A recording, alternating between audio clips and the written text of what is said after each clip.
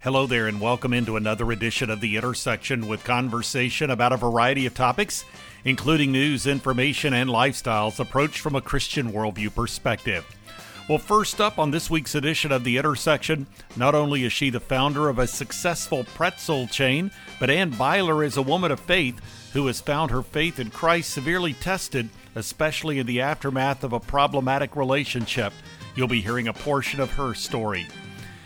Also, more coverage of the recent Getty Music Worship Conference Sing 2019 in Nashville, with conversation material from one of the conference presenters, Stuart Townend, the co-writer with Keith Getty of the classic modern-day hymn In Christ Alone. He provided some insight into the song he composed, How Deep the Father's Love for Us. Plus, Jessica Wolstenholme was instrumental in putting together a new Bible product for children, along with VeggieTales co-creator Phil Vischer. In a recent conversation, she discussed with me some of the elements of sharing God's story with children. And on this edition of The Intersection, there's a new study that fails to provide convincing evidence for a genetic cause for homosexuality. Peter Sprigg of Family Research Council provides some analysis of this extensive study and the implications of its findings. Finally, from Ligonier Ministries and Reformation Bible College, Stephen Nichols, one of the speakers at the Getty Music Sing Conference, shared with me about the power of worship, including the unifying force that corporate worship can be. This is The Intersection, a production of The Meeting House. I'm Bob Crittenden.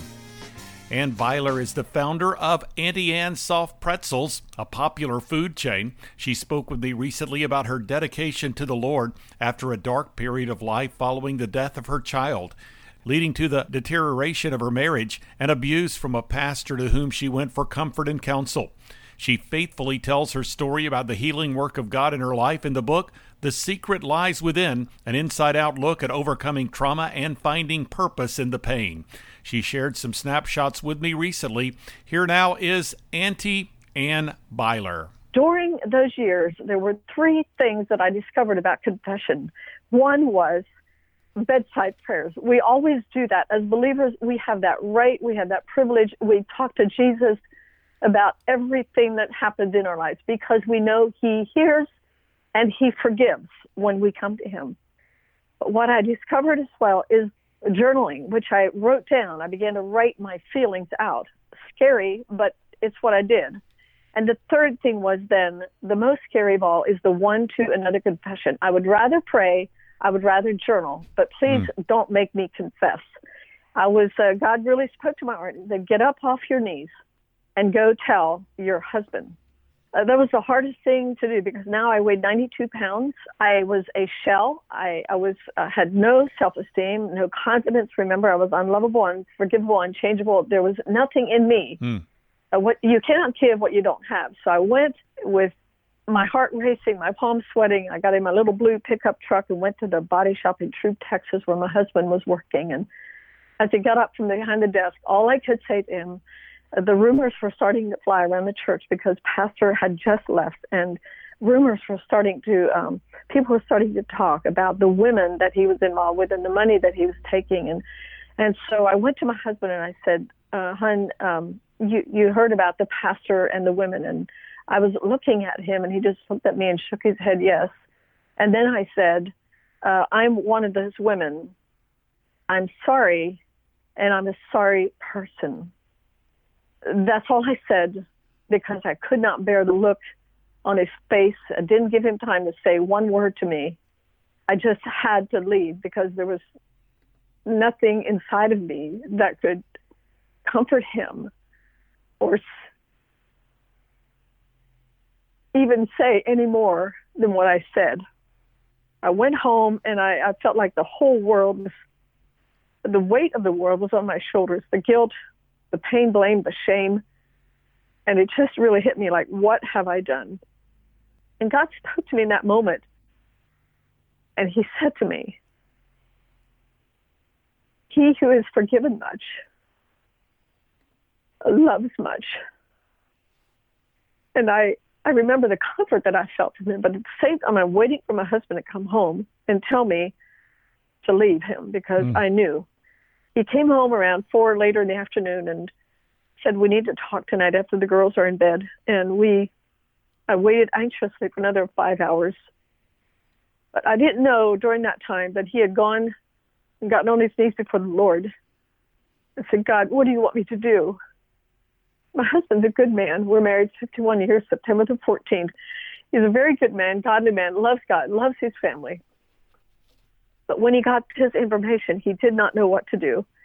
And he called a counselor, and a counselor said to him, if you can find it in your heart to love your wife as Christ loves you, not the church, but as Christ loves you, there may be a slim chance for your marriage. And then Jonah said to him, how do I do that? And the counselor was very wise when he said, I can't tell you how to do that. God will show you. And he didn't tell me that for months and months about that time with God. He just began to love me. He never criticized me. He never asked me, why did I do this? He never condemned me or made me feel guilty. And what he did that day, he said that when he got that revelation, he said it took all the focus off of me and what I had done. To the focus, he said, was now. My focus was toward God and asking him, how is it that you love me? And how can I be that love to Ann? And he will tell you today, if you ever have him on your show, he will tell you that he's still on that journey of how is it that Christ loves him. But I experienced from my husband unconditional love, the love of Christ. He became Jesus in the flesh to me. And without that, without my confession and without his love, our marriage would have been destroyed. But God set us on a path of redemption. Ann Beiler here on The Intersection. Find out more through the website Auntie Ann with an E, Beiler, BEILER.com. Next up on this edition of the Intersection podcast, it's Stuart Townend. He is a singer and songwriter, has written or co-written classic songs such as How Deep the Father's Love for Us, In Christ Alone, and The Power of the Cross. He was one of the presenters of the Getty Music Worship Conference, Sing 2019. And in our conversation, he provided some insight into the song he composed, How Deep the Father's Love for Us. Here now is Stuart Townend. How Deep the Father's Love was a surprise to me in the sense that I'd been writing for a few years, part of a church that was on the south coast of the UK, a large church. And I was tending to write what we more generally think of as modern worship song. So it was more contemporary in style, musically, and perhaps lyrically it was a little bit more contemporary. And then what happened for me, and I don't quite know how or why, a melody popped into my head, as often happens for people, and I kind of wrote it down and then began to write some lyrics for it. And it just kind of like, it was there. I didn't think anything particularly of it. I thought, I've not written a hymn before, but it sounds like a hymn-like tune. And I did what writers often do, which is you kind of go, that melody came really easily to me. I've probably stolen it from somewhere. So then you kind of play it for everyone and go, do you know, is this familiar to you? And generally I was playing it and people were going, no, I've not heard that before. So I thought, okay, well, maybe it is something I can do. I played it for my pastor. I remember my pastor said, yeah, it's okay.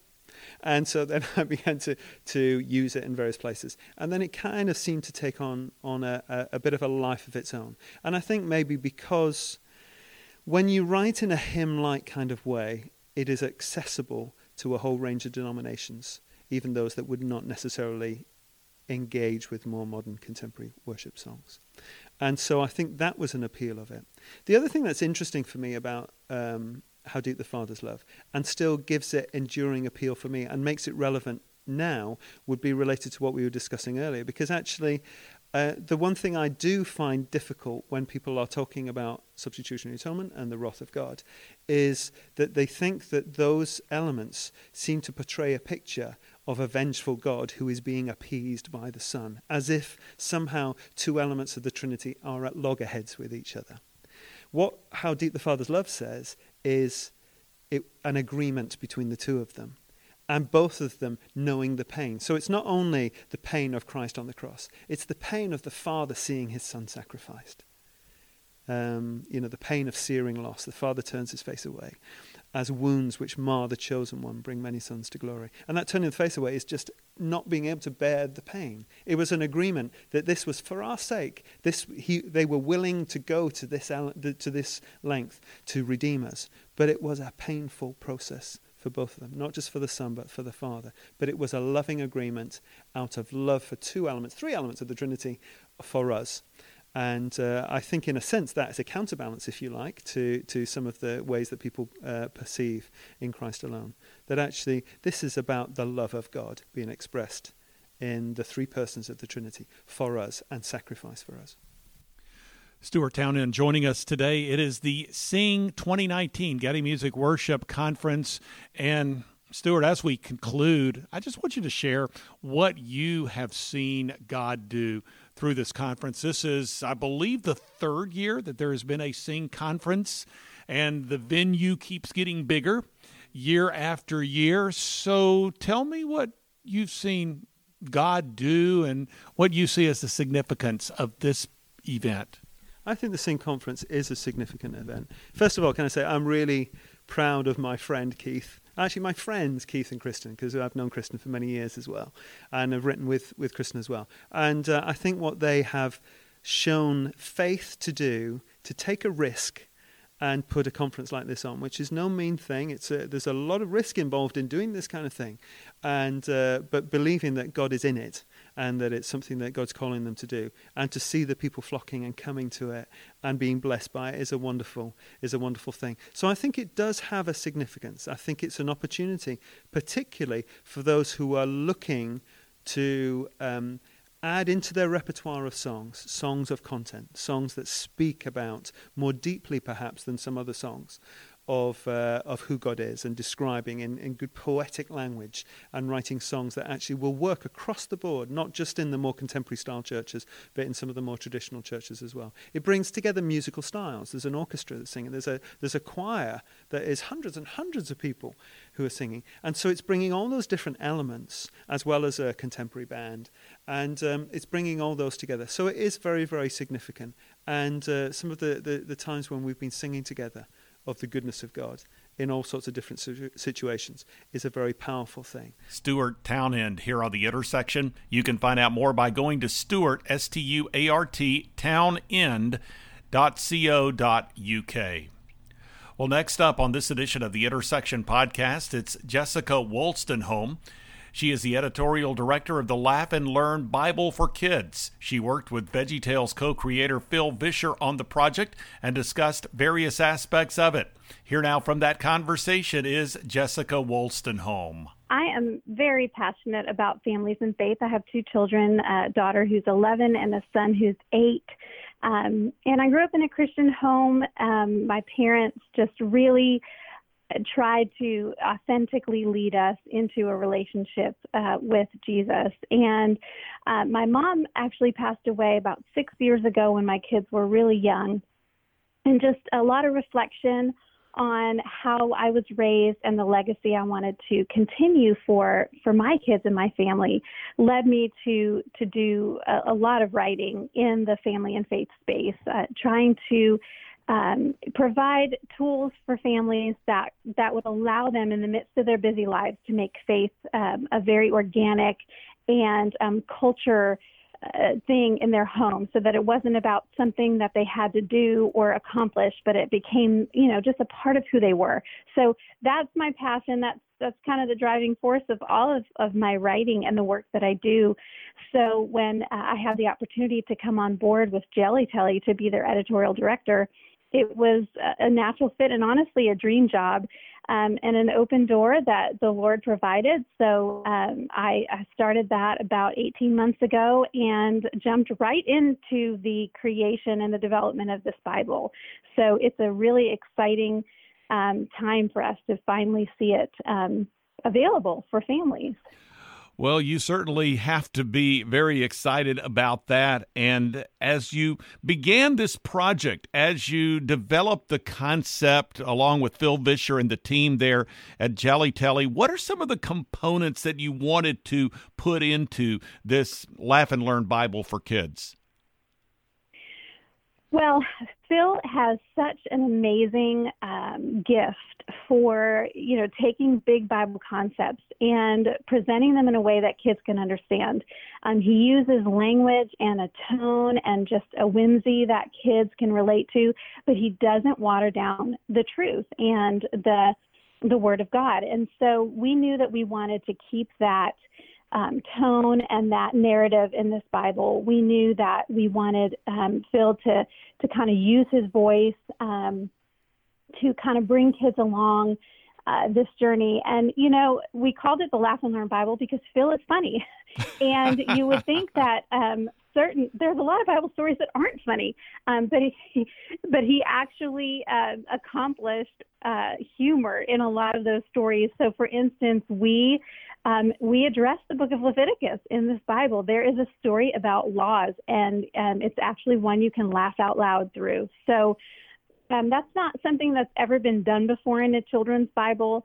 If you're familiar with the What's in the Bible series, the video series that Phil created, that was kind of his last big project after VeggieTales. We took that same narrative that goes from Genesis to Revelation. We didn't leave anything out, really. We went through each book of the Bible, each big story, each big Bible moment, and he threaded the gospel throughout. So kids will come to understand, God's rescue plan and our need for Him. And what Jesus accomplished and the relationship we can have with Him. Jessica Wolstenholme here on The Intersection. You can find out more by going to the website laughandlearnbible.com. This is The Intersection Podcast, a production of The Meeting House, and you can find out more by going to meetinghouseonline.info or by visiting the programming section at faithradio.org. When you visit the Meeting House homepage, you'll find a link to the Media Center marked Meeting House On Demand, through which you can listen to or download full conversations with recent guests featured on the Intersection Podcast. Conversations from the Meeting House program can also be found through the Faith Radio app and a variety of other platforms. Find out more when you visit the Faith Radio website or the Meeting House homepage.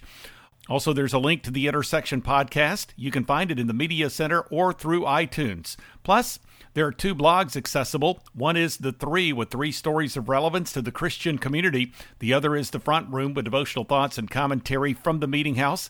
And you can follow me on Twitter and access the Meeting House Facebook page. Plus, there's a link to video content with recently added content from the Getty Music Worship Conference Sing 2019, as well as the Christian Product Expo International, both of those events occurring in the Nashville area. Again, that website address is meetinghouseonline.info, or you can go to the programming section at faithradio.org. Peter Sprigg is Senior Fellow for Policy Studies for Family Research Council. In a recent conversation with me, he provided analysis of a new extensive study that has determined that there is no so-called gay gene, and it does not establish a genetic determination for homosexuality. Here now from that recent conversation is Peter Sprigg. For years, the LGBT rights movement has made the claim, implicitly or explicitly, that the various legislative proposals that they have put forward, especially for treating sexual orientation as a protected category under civil rights laws, the way that race is protected, they say, well, we're born gay and we can't change, and therefore being gay is like being black, and that's why you should treat it the same way under the law. Well, there's never been very good evidence for that. The strongest evidence that would support that would be if they could find a gene, what's been called a gay gene, that is something that determines that if you have this genetic characteristic, then that determines that you will be homosexual. It's an immutable thing, and there's no flexibility there. They've been looking for this gay gene for almost 3 decades now. There were a few studies in the early 1990s that were highly touted as showing some limited support for this idea, although they really didn't show much support. But this study is by far the most comprehensive effort to find a link between genetics and homosexuality that's ever been undertaken. They had a massive database. They were able to get access to two large databases of genetic information, one in the United Kingdom and one here in the United States. Nearly 500,000 subjects, and they also had information, at least on one question about their sexual orientation, which is whether they had ever had sex with a person of the same sex. And they tried to see if there was any correlation between the genetic makeup of these individuals and their answer to that question of whether they had ever had homosexual sex. They found that at most 1/3 of the variation in sexual orientation in the population is linked to might be linked to some genetic factor. But that means that at least 2/3 of it has nothing to do with your genetics. It has to do with social, environmental, and cultural influences. 2/3 of the influence comes from those things, and it also found that there is no one gene. They looked at the entire human genome, and they found there is definitely not a single gene that is determinative of someone's sexual orientation. So the idea of looking for one gay gene is pretty much laid to rest altogether by this study. Now, unfortunately, the media is continuing to spin it as showing, sort of links between genetics and homosexuality, as though this sort of offers some support for the idea that there's some genetic influence and so forth. But we have to remember what the LGBT movement has been pushing is the idea that your genes determine your sexual orientation, not just that they have some vague influence upon it. And that has pretty much been disproved by this study. They found, in fact, that you could not predict on the individual level. Well, on the population level, they said, there's this 32% relationship. But on the individual level, they said quite explicitly, it is impossible to predict which individual is homosexual on the basis of their genetics. Peter Sprigg here on The Intersection. The Family Research Council website is frc.org. Finally, on this edition of the Intersection podcast from the Getty Music Worship Conference 2019 called Sing, which was held in Nashville, I had the opportunity to talk with Stephen Nichols. He is president of Reformation Bible College and chief academic officer for Ligonier Ministries. In the course of our conversation, we talked about the power of worship, including the unifying force that corporate worship can be. Here now from that conversation is Stephen Nichols. The thing I find fascinating about the Gettys, when you know this is true, when you start talking about church music and worship, it tends to almost instantly divide. And here, what Keith and the Getty Music, Keith and Kristen and Getty Music is able to do is they say music and it brings people together. And this conference is really a wonderful testament to the variety of folks who are brought together with this common cause of returning this wonderful gift of congregational singing back to the church. And I love what Keith is about here, love being a part of this, and just grateful to be here. I have to think of this phrase. I'm sure you've probably never heard the phrase worship wars. Exactly. And that's usually what happens. But seems like there's a good peace here. And in this peacetime, we can really make some advances. Well, and let's talk about that, because that's an incredible point you just made, that music so often becomes such a divisive factor in the church. And here the Gettys are bringing thousands of people together, and there is unity, there's a commonality of spirit. So there obviously is something that God has inspired to bring people together. What is that as you see it? I think it's a testament on their part to put our focus on where it needs to be. When we're talking about music, we're talking fundamentally about the worship of God, which fundamentally we're talking about theology. We're also Bible-centered in our worship. So we go back to last year's conference, it was on the Psalms. This is the hymnal of the Old Testament, the Psalms. And the rich expressions, the whole spectrum of emotions and experience are there in the Psalms. Elation and depression, victory and defeat, it's all there, put right before the children of God as they express themselves before a holy God. So to focus last year on Psalms and this year to focus on the life of Christ.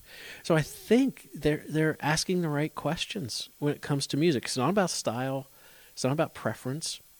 It's about theology, and it's about recognizing, you peel back the heavens in Revelation, and there's the eternal worship chorus worshiping God and his purity and holiness on the throne and the Lamb. And that's what church music is about. It's in miniature, this joining of this eternal chorus that we'll all someday be a part of perfectly, right? Not just perfect pitch, but perfect hearts, tuned perfectly to this pure, holy, righteous God who is our God. And so I think what the Gettys are doing here is really valuable for the church, to just force us to think theologically and ask those good theological questions. And as a way, we talk about theology dividing. Sometimes theology unites because we have a common confession. That's what I see here. Stephen Nichols is joining us today. We are at the Getty Music Worship Conference, Sing 2019 at the Gaylord Opryland Resort and Convention Center in Nashville. And you are involved in this conference. Again, as you mentioned, the theme is the life of Jesus. So tell me, one of the questions I find myself asking is, what's your role? What's your story as far as your participation here? Yeah, so I'm doing a topic called Confessing Christ, Theology to Doxology. And one of the things we find, you go back to the pages of the New Testament, and we find this in Philippians 2. Many New Testament scholars think that Philippians 2 is a hymn that Paul's quoting. We have Paul in 1 Timothy 3:16 who says, "Great is our common confession." And then he goes on to list these things that Christ has done. And so right there in the pages of the New Testament, we see how theology leads to doxology, how creed writing is right there in the pages of the New Testament. We go to Revelation 4, we mention this, what do we find? The worship of a holy God. But this causes John to weep, because there's a barrier, right, between us and God. So then we get Revelation chapter 5. And when we get into Revelation chapter 5, now we find the Lamb. And so because of who Christ is, because of what he's done, we can worship God in purity.